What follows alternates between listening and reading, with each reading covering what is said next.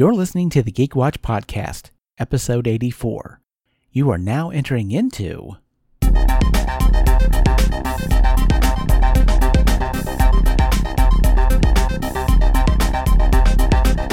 is the Geek Watch Podcast with Brian Hatcher and Mandy Petrie.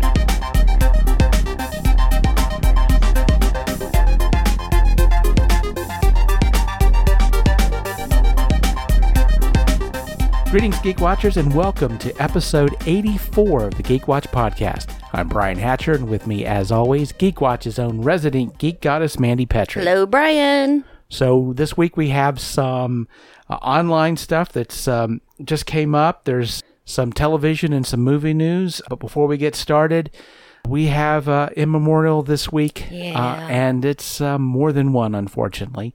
First of all, Actor Aron Eisenberg passed away this week. He was 50 years old.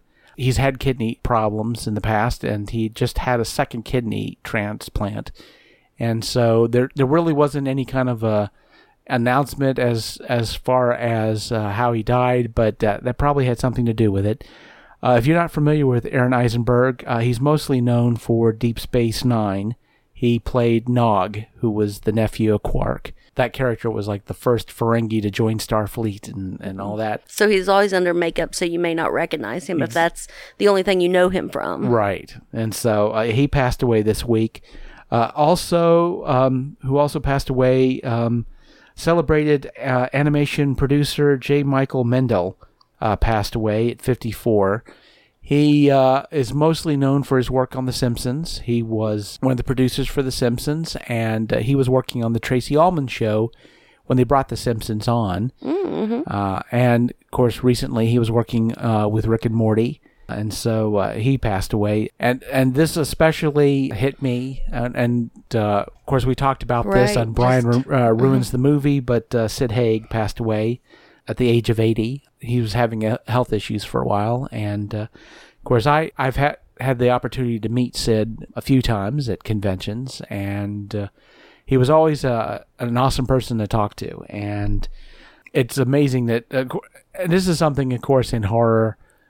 When you meet horror actors and writers, that they play these horrible characters, they create these horrible characters, but then you meet them and they're like the nicest people ever. The sweetest, nicest people. Yeah, and Sid was definitely that. Mm-hmm. He loved interacting with the fans. He was just a wonderful guy, and of course he will certainly be missed. So, well, let's talk about a few things that popped up online this week.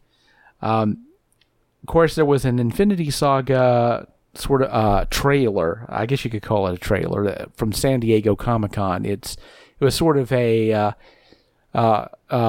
best of course the years and years of the Marvel movies, and it was just sort of like a wrap up of everything. And it played at Comic-Con, and it just came out online this week. And so if you've not had a chance to see it, like I said, it's gosh, how long is that?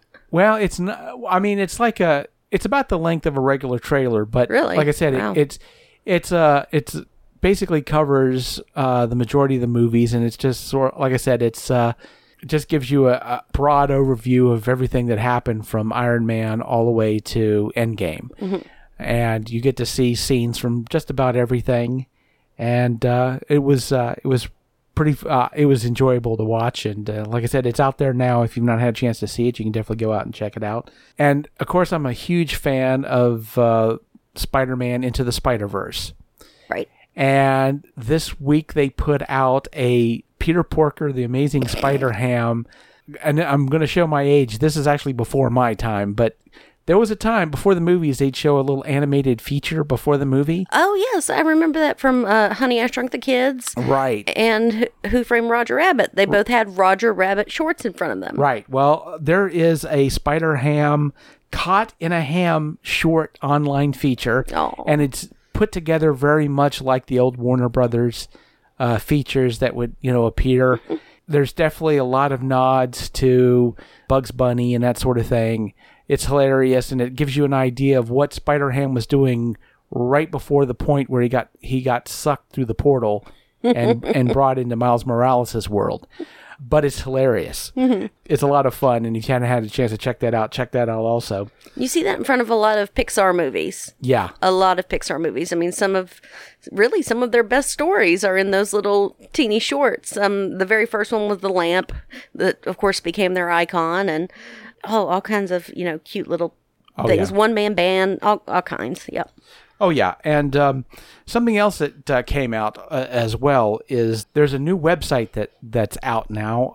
And if you've not seen Spider-Man Far From Home, I'm afraid I have to at this point. I'm going to ruin basically the mid-scene stinger that came out. And I have to talk about this. But one of the things in that stinger was you got to see Jonah Jameson, played by J.K. Simmons, who, of course, played him in the first one. Mm-hmm. So he pops up. But he pops up, basically, the Daily Bugle is a web series. So he does videos, like on YouTube, And so there's a website out now called thedailybugle.net. So if you want to watch videos of J. Jonah Jameson talking about how terrible Spider-Man is, followed by don't forget to like and subscribe, you can check it out now. And I've been watching a few of those videos that are hilarious. Like I said, it was a big shock to see J.K. Simmons come back to play Jameson, but it was wonderful. It was a great little Easter egg, and the way that they brought him to date, I thought was great. And apparently we're going to get more of that now. So definitely check it out. Thedailybugle.net.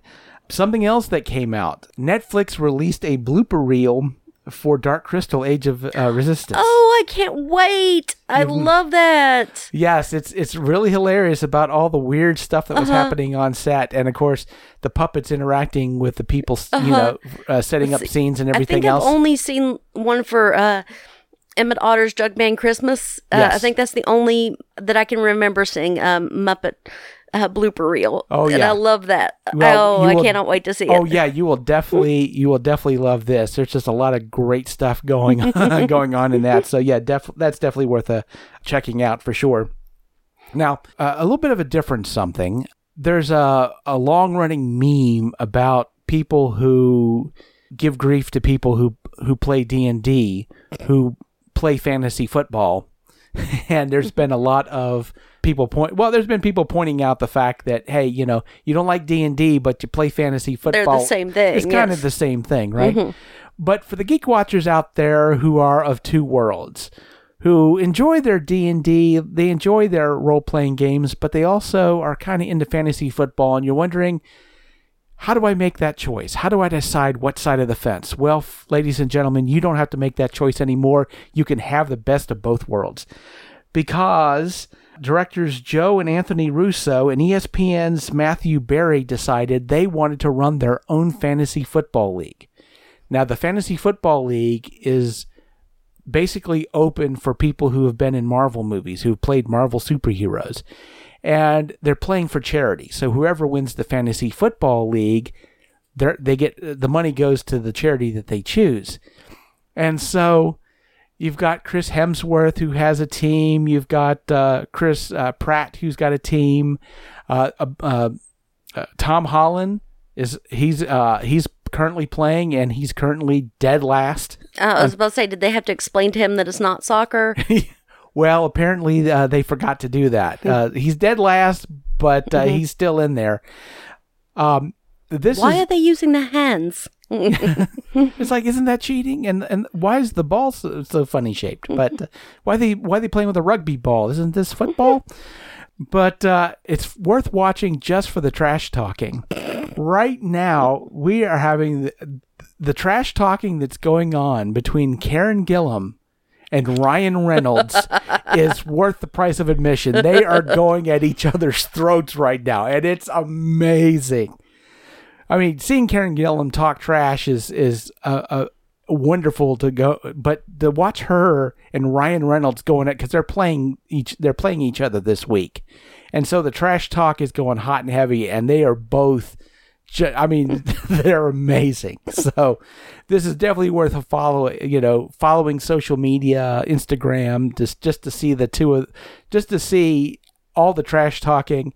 Ryan Reynolds seems he's a classic trash talker, Chris Pratt went after him last week, and Ryan's response to that was, so between one and smoking your own kids' pajamas, how bad do you want to win this one? So, yeah, like I said, just for the trash talking alone, it's just wonderful to, it's just great just to follow this. So, I mean, it's definitely out there in different places. So, go looking for it because it's just amazing. Something that I saw this week that I wanted to bring up also is the Wes Craven estate just got the rights back for Nightmare on Elm Street. And when I read that, I was like, wait a minute, how did they, don't you have to, I mean, I know that the rule is, I mean, you have to wait like 35 years before you can, 35. It has been 35 years, hasn't it? And I just felt real old at that point.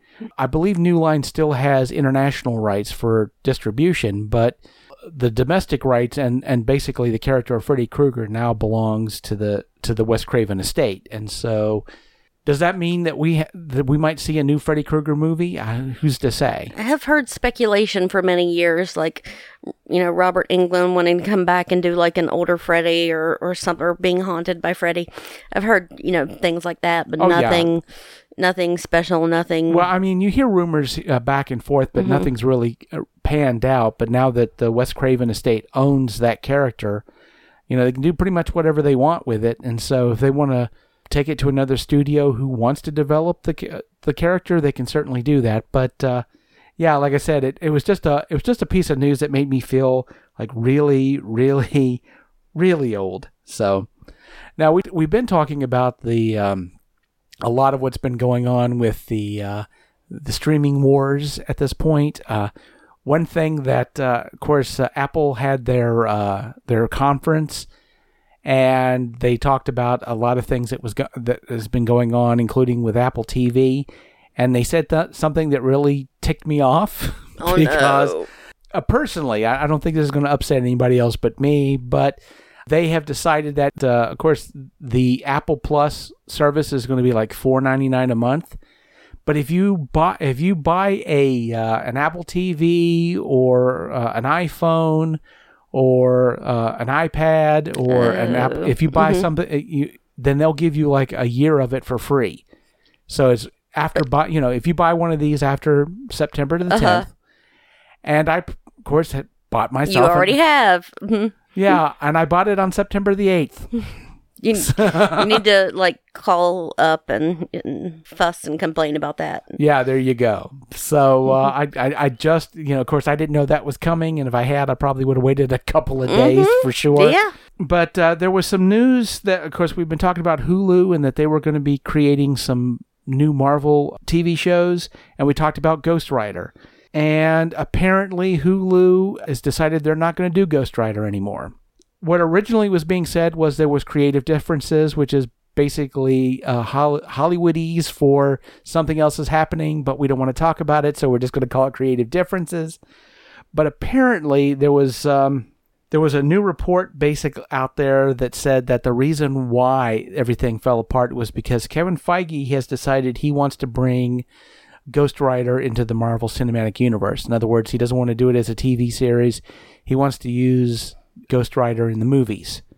And so that was the reason why they ixnayed the TV show. Now, whether or not they're going to, they were going to use the same actor that they had in Agents of S.H.I.E.L.D., so you would have the continuity. You'd have the continuity, but also there's different versions of Ghost Rider, and of course he's the one who's the Mexican-American who drives a hot rod. And whether they're going to use that character in the movies or if they're going to go back to Johnny Blaze, I don't know. But apparently that was the reason why Ghost Rider's been taken off of Hulu. So speaking of Keven Feige, apparently there has been a lot of talk that he's currently developing a Star Wars film. So, and we don't know anything about it. Now, we do know Keven Feige, Star Wars fan, but we also know that he can be very creative. Not that there's anything to demonstrate any of that. His run with Marvel was okay. So, but he's definitely interested in doing a new Star Wars film. And apparently he has already talked to a quote-unquote major actor about a specific role, but that's all we know. But it looks like Keven Feige is getting into the Star Wars business now. Obviously, he's not leaving Marvel films, and he's still developing stuff for Marvel. But a little bit of something that he wanted to work on. So I guess we'll find out more about that. I did want to mention this also because, of course, I'm a big fan of Fathom Events. And they just announced that for its 60th anniversary celebration, they're going to be showing 6 episodes of The Twilight Zone. Ooh. The old school Twilight Zone. And that's supposed to come out, it's only going to be for one night, November the 14th. I hope it's like all the most famous ones, like, It's a Good Life. And I'll go ahead and tell you which ones that they are, because they've already announced them. The first one's going to be Walking Distance. It's the one with the character of, I think his name was Martin Sloan. He was a Madison Avenue executive. He stops his car at a gas station, which isn't that far from a town where he grew up, and he decides to walk to the town, which he left about 25 years ago, and he meets his 11-year-old self, his parents, and he learns about, I guess you could call it like nostalgia, and why sometimes remembering the past can be a bad thing. Right. It's not always what you remember. This isn't the one where he gets caught under a carousel, is it? I think so. Okay, I think that's yes. the one. Yeah. And of course, they're going to show Time Enough at Last, if you remember that one. Oh, no. Yeah, Burgess Meredith. Burgess Meredith, yes, that classic one. The crying one. The crying one. Especially for us who enjoy reading. They're going to show The Invaders, the one with Agnes Moorehead. Oh, that's a great one. There's no dialogue in it whatsoever. Yes. Yeah, it's just her. Being attacked by miniature flying saucers. Yes. Mm-hmm. The Monsters Are Due on Maple Street. Love Monsters Are Due on Maple Street. It's one of my favorites. Yeah. Eye of the Beholder. Yes. Yes. Yep. If you're not going to do Twilight Zone, you definitely have to show that one. And, of course, the last one, To Serve Man. It's a cookbook. Yes. Well, you just spoiled it. Oh, yeah. Mandy ruins the movie. Right. So there you go. To Serve Man, main ingredient, Soylent Green. Yeah. So one last thing about television, and I don't know if you had a chance to see this yet. This is going to be absolutely no spoilers. This is going to be my opinion. But I got to see season 2 of Disenchanted. And have you seen any of it at all? I have seen one episode. You've seen the first episode. Yep. Yes, I hadn't seen the first season of Disenchanted, and I basically binge watched the whole thing, season 1 and season 2. And I've seen some reviews about season 1 and season 2, and I've seen a lot of complaints about, they should focus more on Bean and less on some of the other characters. And I'm like, and I'm going to say this again, because I said this before about another show, but I don't agree with that. I like the fact that you're spreading the world out, and that you're seeing stuff going on, and you're getting arcs of development with other characters. Yep. And there's that's Matt Groening. He's a marathoner. Yeah. Yeah, and you can, maybe not so much in The Simpsons in the early days, but, you can really see it in Futurama, just the early planning, slow burn of, and building that world up and that universe.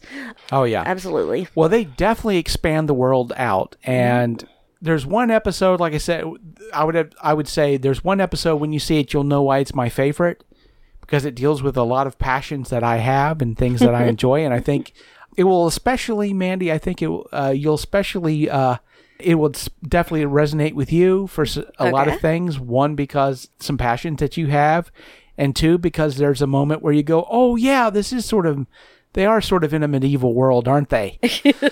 and you get hit with that, and you're like, oh, of course, that's exactly the way that would have happened, because they're in a medieval world, and that's the way it was back then. And it's like, oh no. But it also touches on their version of a particular time period that's I'm rather fond of as well. A different time period, although it's a medieval version of, like I said, this different time period. Okay. But a lot of great stuff in this episode. Like I said, a lot of things that resonated with me. But they've definitely expanded the storytelling as well, especially toward the end of the season. Bean steps into a different world, let's just say. Okay. And a completely different world. And interesting and fascinating that they went down this road because, like I said, it's basically a tone shift to what we're used to, but it also adds major complications. And of course, we get a really strange cliffhanger, shall we say? There's no clean ending to this one. They are charging the season 3, but there were some things that developed that during season 2 that haven't quite been answered yet. Mm-hmm. There are some questions definitely that have been brought up during the course of the season. I really enjoy Disenchanted. Mm-hmm. I know some people, again, there's some reviewers that are like, oh, why don't they just focus on Bean completely? And I'm like, yeah, but I like the fact that they deal with these other characters, and especially with Lucy and how his character is demon, yes. Yeah, how his character is really developed. Oh, wow. Uh-huh. And some of the changes that he's been going through, especially in the second season, which has been amazing. Yeah, and of course, Elfo and the terrible things that happened to him, and then season 1, and then basically the consequences of that in season 2. And it's definitely not something that is easily just kind of brushed away, obviously. Like I said, there was a lot of character arcs with the two queens, obviously, mm-hmm. and Zog. He goes through a lot of stuff, definitely. And it's definitely worth checking out, and I hope we get a season 3 really, really soon. Yes. So, one last thing I wanted to talk about, and this is something that's been all over the news, and this was definitely something that I wanted to talk to you about, Mandy, because, of course, next week we get the Joker film. Mm-hmm. And I don't know how much you've been following that online, but there's been a ton of controversy about this film. Oh, really? Wow. Tons and tons. And it started with a letter that was sent to Warner Brothers from relatives and friends of people who were killed in the Aurora shooting.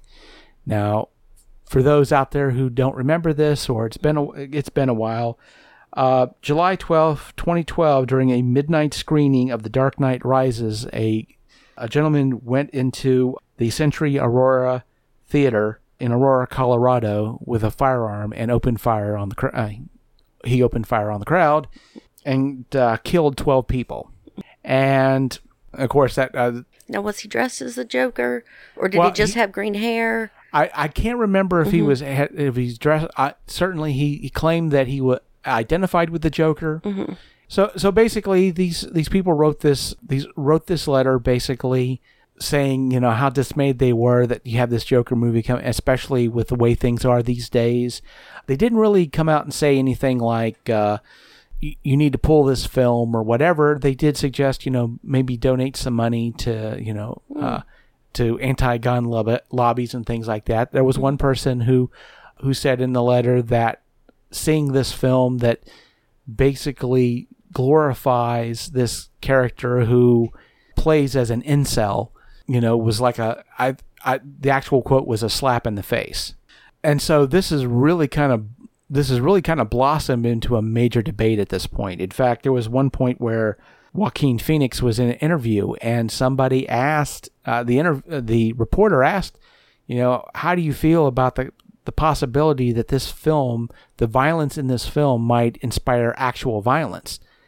And he was really taken back by the question, so much so, in fact, that he left the interview for a while, because I guess, obviously he didn't really think about that this film might cause any kind of violence. Obviously that wasn't his thinking about it, but other people have talked about it. Todd Phillips, he weighed in on it. He's the director of the film. And a couple of things that he said was, one is that there's a lot of violence in movies, and it seems like Joker is being singled out for it. Nobody talks about the violence in John Wick. He mentioned that, but he's weighed in on a lot of this, and he doesn't really feel like that people don't understand the difference between reality and a movie.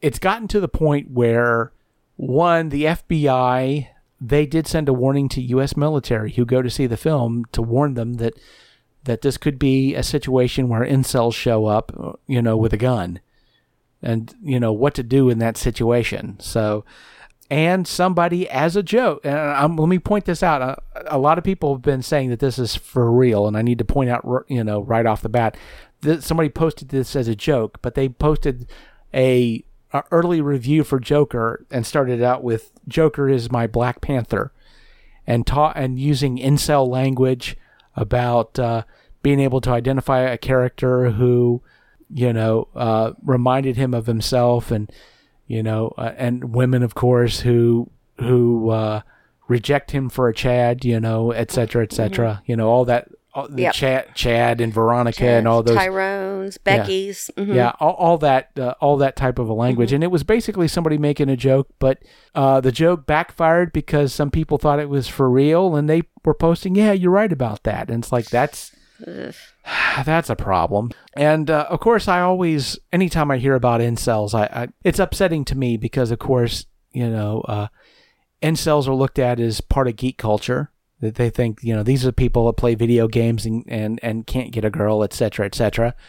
And of course, anybody who's a geek knows that incels are not part of our culture at all.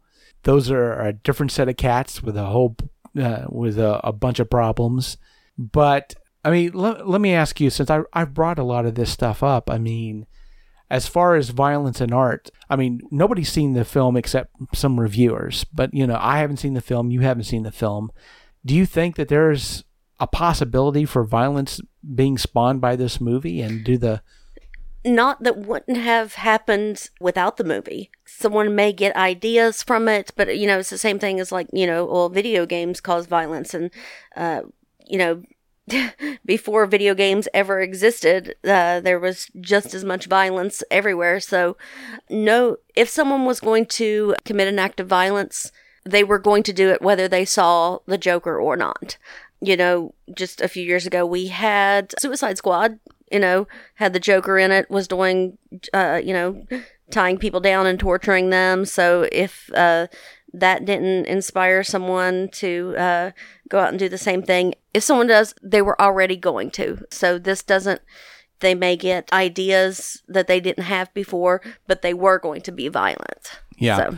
Yeah, I would agree with that. Mm-hmm. I think this is a chicken and the egg sort of a situation where, honestly, I feel like this is not where violence in movies is a cause for, people going out and doing these things. I think people are going out and doing these things, and they're using movies or video games or what. And of course, other people are looking for answers to this question. Are using movies and video games as an excuse, and I think it's the real world violence is the cause.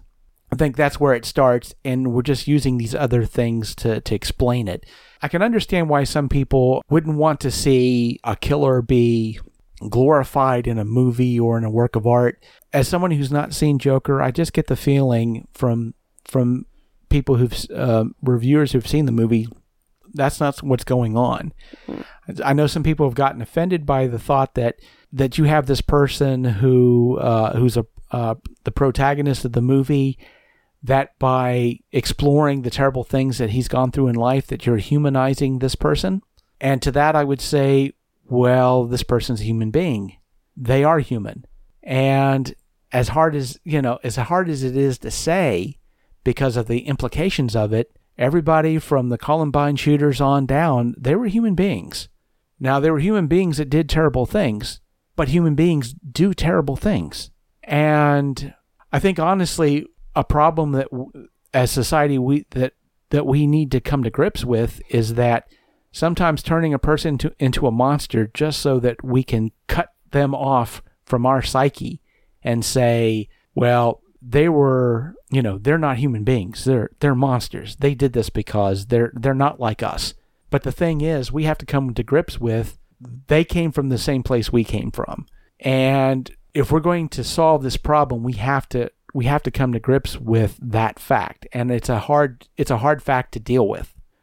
But the truth is, especially in this time and place, I mean, let's be honest. I mean, if the Columbine shooting, if it did nothing else, it certainly created this zeitgeist of this idea of being frustrated with the world and wanting to make a statement. Now, this was covered in art a long time ago, long before the Columbine shooting. Of course, Stephen King wrote Rage, as Richard Bachman, where somebody goes into which he has said that he's glad that it's out of print, and so it was the worst thing he could think of, and now it's pretty much part of our daily lives. I mean, the truth is, compartmentalizing this mindset and pretending like it's not a part of us, I think it impedes the possibility of finding some kind of solution.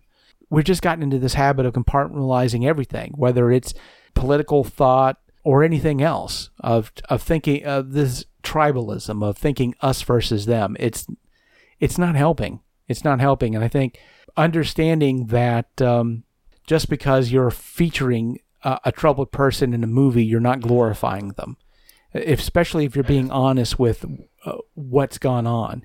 Because the thing about it is, a bad childhood or a bad situation, or the fact you can't seem to manage to get laid, does not justify actions such as that. And just showing that does not glorify it, at least to my mind. Mm-hmm.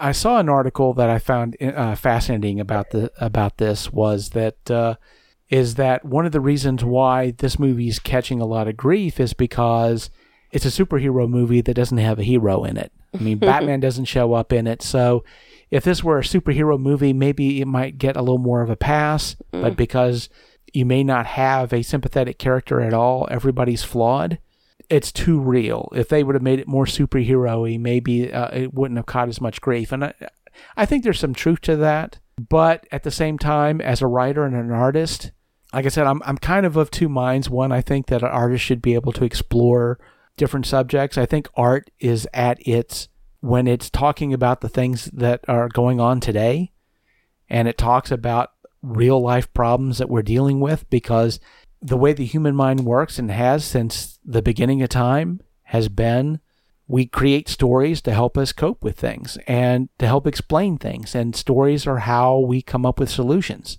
And I think as if used properly, it's a good tool. I think at the same time, used improperly, it can be a really bad thing, and it can exacerbate problems and make them worse. Now, if Joker is a commentary that'll make us step back and think about what's going on in a way that might help, or if it's something that glorifies the violence that's going on and making a spectacle of it, and perhaps, again, maybe numbing us to what's going on, well, that's a bad thing. But I don't know which way it's going to go. I'm not going to know until a week from now when I go to see it. Or maybe a week and a half. I don't know. I don't know about going opening night. I don't. Because, honestly, that is a thought in my mind, that some person is going to get in their head that that life sucks and they want to be famous before they die. So, I don't know. I mean, I hope for better things for sure. But, and I'm hoping, again, that there won't be any news like that to report, on the podcast. But I suppose that we will see. We'll see. But there will be other things we'll talk about next week for sure. Of course, we're recording on Thursday, and this Thursday, Shudder, they're showing their first episode of Creepshow. Awesome. I am definitely going to talk about that next week for sure. So as news comes in, we will definitely talk about it on the podcast. So. And with that said, we come to the end of episode 84 of the Geek Watch podcast. Thank you for listening, and tune in next week for the latest in geek news and views with the Geek Watch podcast. For Mandy Petrie, this is Brian Hatcher, reminding all the Geek Watchers out there, we're all geeky about something. Be proud of yours. See you next time. Thank you for listening to the Geek Watch podcast. If you enjoyed this program, don't forget to like and subscribe on your preferred platform and share this podcast on your social media. For links to all the ways you can listen to the Geek Watch podcast, as well as leave comments and suggestions, visit our website at geekwatch.net. The Geek Watch podcast is a Hanging J production.